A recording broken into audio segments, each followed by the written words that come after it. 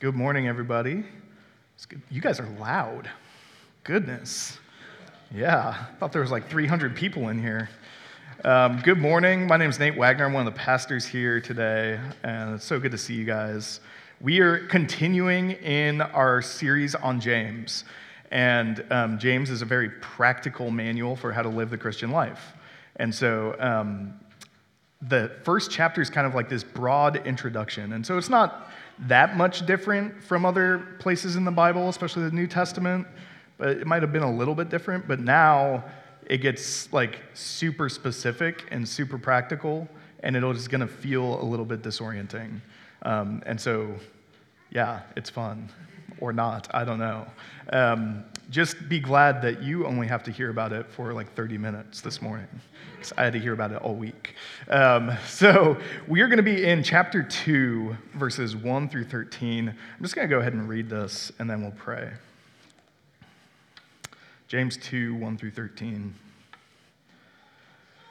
My brothers, show no partiality as you hold the faith in our Lord Jesus Christ, the Lord of glory.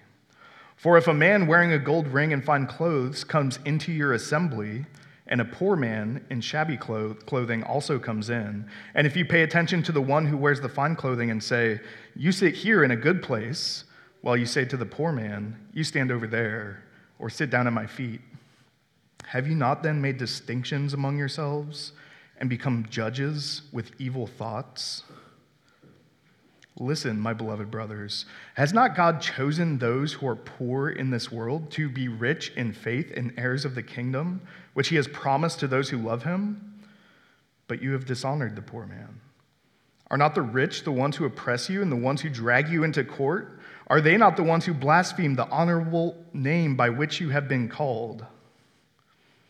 If you really fulfill the royal law according to the scripture, you shall love your neighbor as yourself, you are doing well. But if you show partiality, you are committing sin and are convicted by the law as transgressors.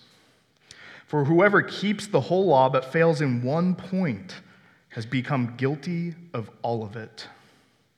For he who said, "Do not commit adultery," also said, "Do not murder." If you do not commit adultery but do murder, you have become a transgressor of the law. So speak and so act as though those who are to be judged under the law of liberty. For judgment is without mercy to one who has shown no mercy. Mercy triumphs over judgment. Please pray with me. Heavenly Father, it is a stark picture. It's hard to fathom your people treating people like this, making evil judgments. And yet, Lord, we know that we're not above that. We know that we probably do this all the time. And so, God, we need your word, just as we remember back to last week when we receive it in meekness by hearing it and doing it and persevering in it. Lord, we need to be reminded of that. We need to be shown the intentions of our hearts. We need to be convicted of the areas of our lives where we are living as if we are our own gods.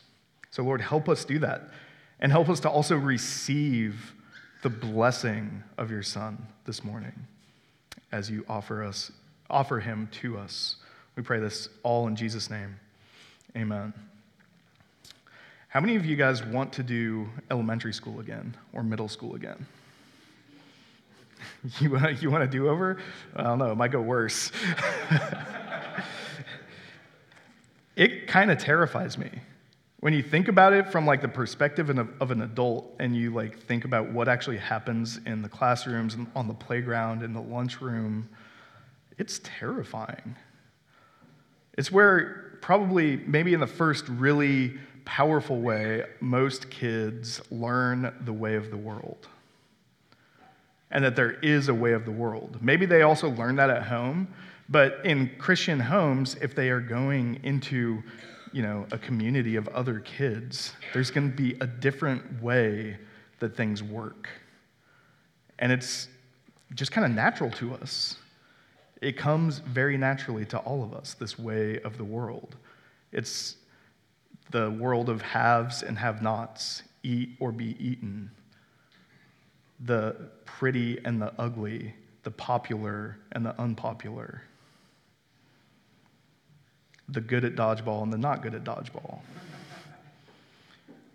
And I think all of us probably have had that experience of being excluded, of being the one who's chosen last, of being the one who doesn't have a date to the dance, of being the one who is trying to fit into a bunch of people who don't honor them and just kind of dismiss them.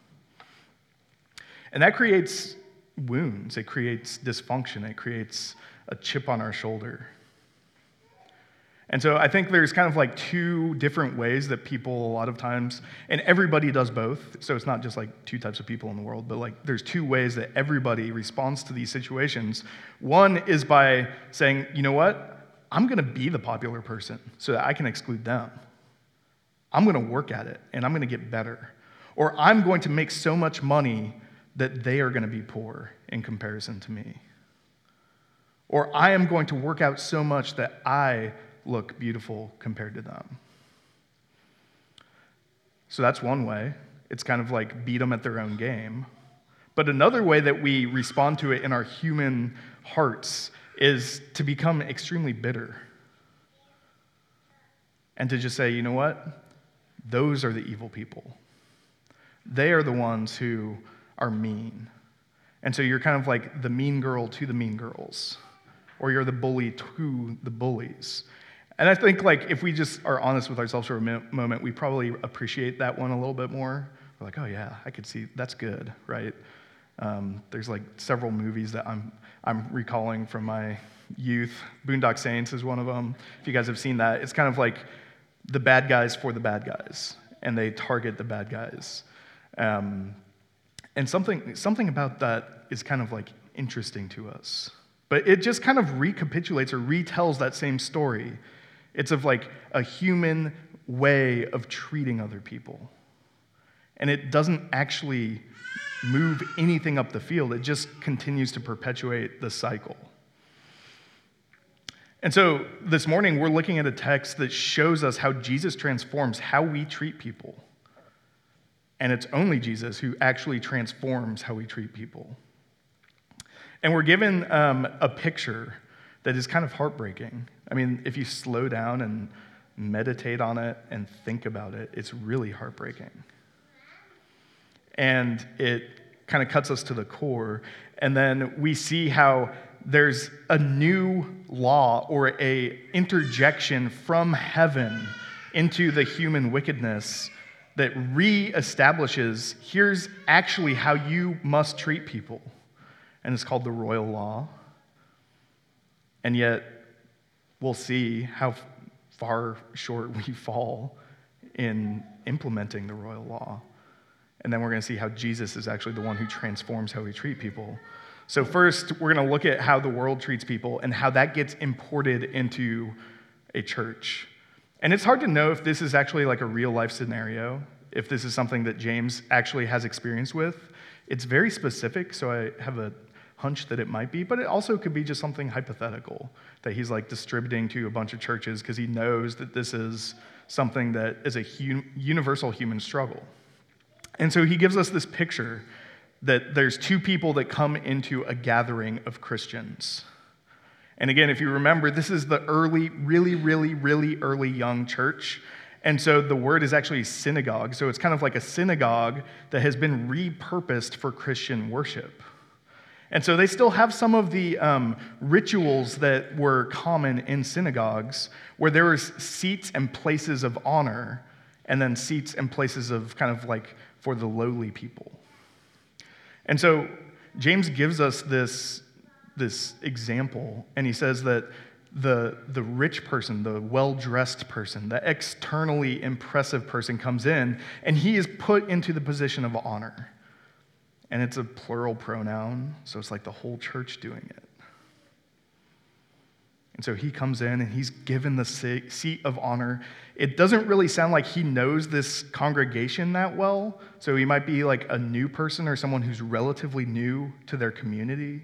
And he comes in and he's esteemed as honorable just because of his external appearance, because of his apparent wealth. And then you have this other character who comes in and he's in rags and smelly, odious, dirty garments. And he belongs at the feet, the place of dishonor, the place of filth. It's like, yeah, we'll let you in, you can stay, but you have to be down there. You have to be kind of dismissed out of the way.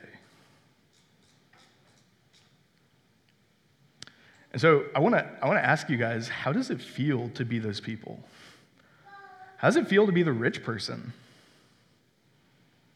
I mean, that's kind of the question that I had to get myself to ask. It wasn't the natural question for me, but I think it's an important one. How does it feel to be the rich person who walks in and has a bunch of people honoring them just for what's on the outside, for their possessions, for their looks, for their charm? Might feel pretty good initially. I'd be like, yeah, I deserve this. This is good. This is how the world should treat me. But if you're doing that all the time, it's kind of like the problem of the American celebrity, right? It's like you never know when someone's actually cares about you because everyone is just kind of flattering you and fawning over you. And so intimacy and meaningful relationships are just kind of not going to happen. There's a superficial honoring, but it's paper thin, and it tears at the slightest pressure. And so there's an isolation in and of itself and a division, right? What just happened, as James says, is that you have made distinctions among yourselves. You've created a caste. Now, all of a sudden, there's two different categories within the one people of God, and you are dividing what Christ unified. And it's wicked. And so it's something that is isolating and disorienting even for the rich person, the person that we think of like, oh, he's getting the good end of the stick here. Nobody is getting a good deal in this situation. And then you have the poor person. I was thinking about this. You know, if you're not around a lot of other people, you might forget that you're poor at times. You might forget that you smell. You might forget that your dress is shabby. But then all of a sudden you walk into a church of people who are supposed to be missionaries for God, ambassadors for Christ. And they remind you in a split second, no, you're less than us. You're not as important as us. And not only that, but we're going to kind of move you to the side so we can actually focus our attention and our love and our care on this other person. And this is, again, it's the same thing, just pointed at a different person. You're getting isolation. You're seeing the self-serving natural tendencies of the human heart getting expressed in relationships. Because the assumption here that James pulls out is that that person can't do anything for me. They're poor. They don't have anything for me. So, yeah, you can stay, but just stay out of the way. It's self-serving, it's manipulative, transactional. And this way of treating people leads to division, oppression, and ultimately minds that are enslaved to evil. You're making evil judgments. That becomes a muscle memory for an entire body. And in the end, it becomes a celebration of evil. The way of the world celebrates evil.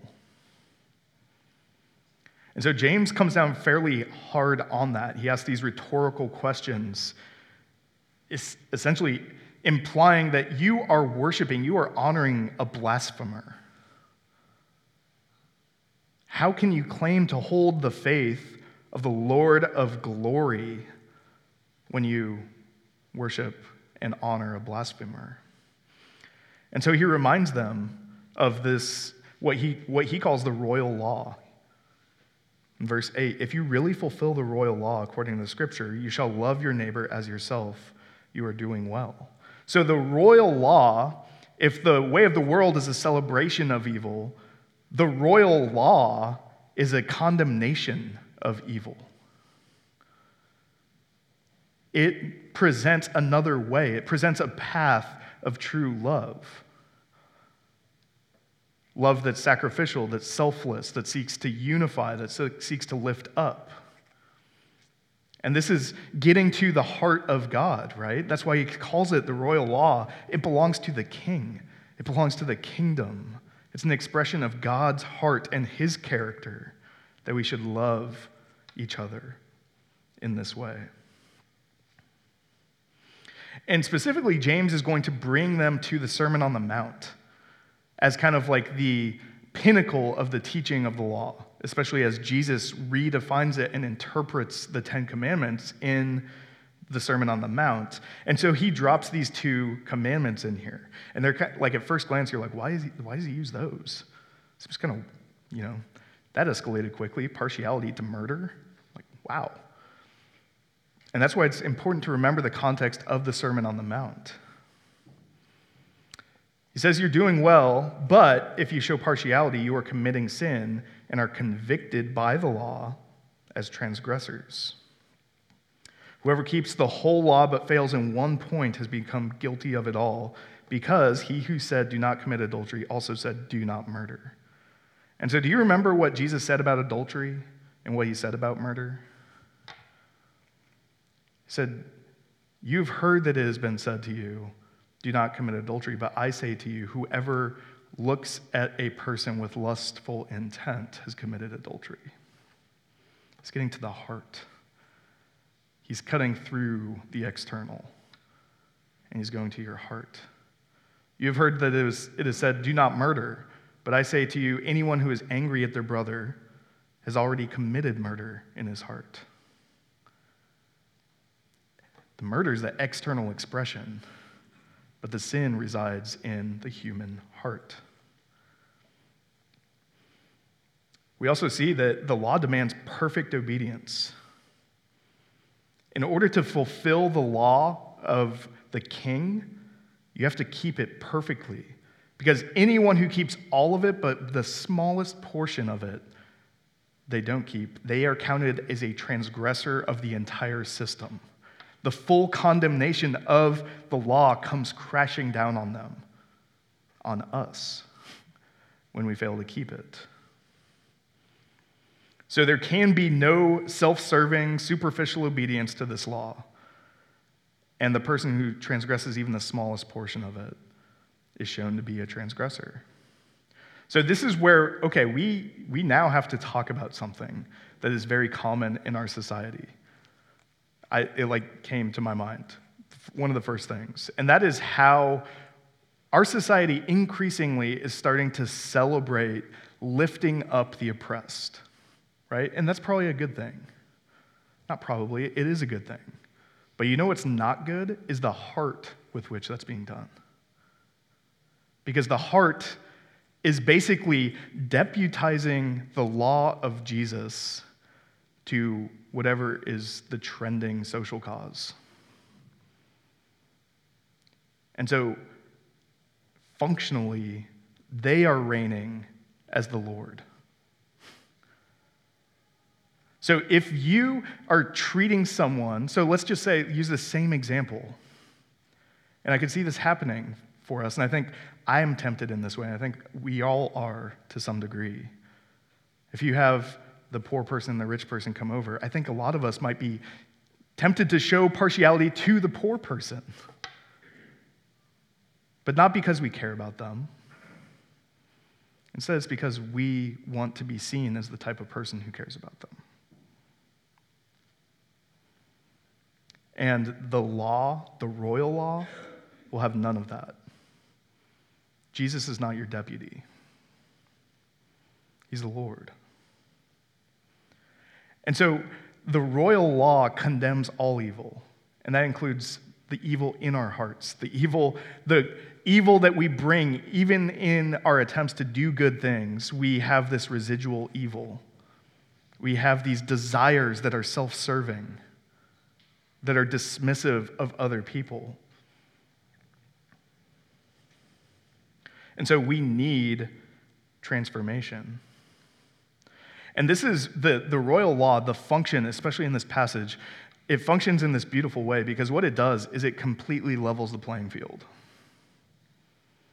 It says, you church that's treating people this way, you are the poor person. You people who are looking down your noses at the people who are treating that person that way, you are the poor person. Because it's exposing us. And our only hope is that Jesus, who in verse 1, he says is the Lord of glory, transforms how the royal law functions. Because otherwise, we are transgressors, and we're condemned along with the most wicked. So our only hope is that the Lord of glory is going to transform us. And here's how that happens. When James uses the Lord of glory, he's kind of evoking this image of the Shekinah, what's called the Shekinah glory. It's the glory cloud. It's the presence of God that is described in the Old Testament different ways, smoke or mist or cloud. And it follows the presence of God. And so by invoking this name for Jesus, which is weird, it's out of nowhere, and it's just kind of tacked on at the end, he is essentially saying, come on into the presence of God, the Lord of glory. Moses tried that, and he was terrified, but then he was terrifying to the Israelites who saw just the reflection of that glory. It's pure. It discerns you down to the slightest intention of your heart and sees everything and exposes it for what it is. How ridiculous does this become in that context? You're going to stand in the temple of the Lord of glory and you're going to treat people like this? You're going to do anything but beg for mercy? And that's how Jesus transforms us. He says, no, you are that poor person standing in my presence. Even your best works, the best things you've ever done in your life, are filth. They smell. And what does Jesus do? He embraces us. He puts on our filthy rags and gives us a new garment. He takes on human nature to walk in a way that we could not walk, to fulfill the royal law, and takes the condemnation that the royal law brings down on every single transgressor, and he destroys it in his own body on the cross. And in that moment, the royal law for all those who know Jesus and trust in him is transformed to the law of liberty, the law of freedom. The law of love is no longer something that we must do to fulfill the commandment, but it's something we get to do to reflect the glory of God in the mercy of Christ. And that's what James means in the end here. Because he says, so speak and so act as those who are to be judged under the law of liberty. That transformation's happened. He's assumed it. He's assumed that these are Christians who believe that. And so he's reminding them of that. The royal law for you has become the law of liberty. And it's become the law of liberty in this way. It is judgment with mercy. That's why there's freedom in it. But they are judging without mercy. And he says, if you judge without mercy, you can expect no mercy. That seems to kind of like undermine everything I just said in some ways. And it's the logic of Jesus. Jesus does this, and it's because he is so acutely aware of what his work implies. It's not just like something that happened a long time ago and then everything kept going in the same trajectory. This was a seismic shift in the ordering of the universe, of the cosmos. When Jesus died, for all of his people, the gravitational center of the world was no longer them. And what I mean by that is that their lives no longer revolved around them. That event pulls them into him. He is a gravitational center. And so when you have experienced mercy this way, that is now what you orbit around. And I think it's a fun image to think about, because in an orbit, there are times where you get a little bit further away, but then you get pulled back in. Because none of us is perfect in being merciful all the time, of course. But like gravity, if we pretend like that mercy is not the center of our lives, it's going to hurt. Like beginner snowboarder hurt.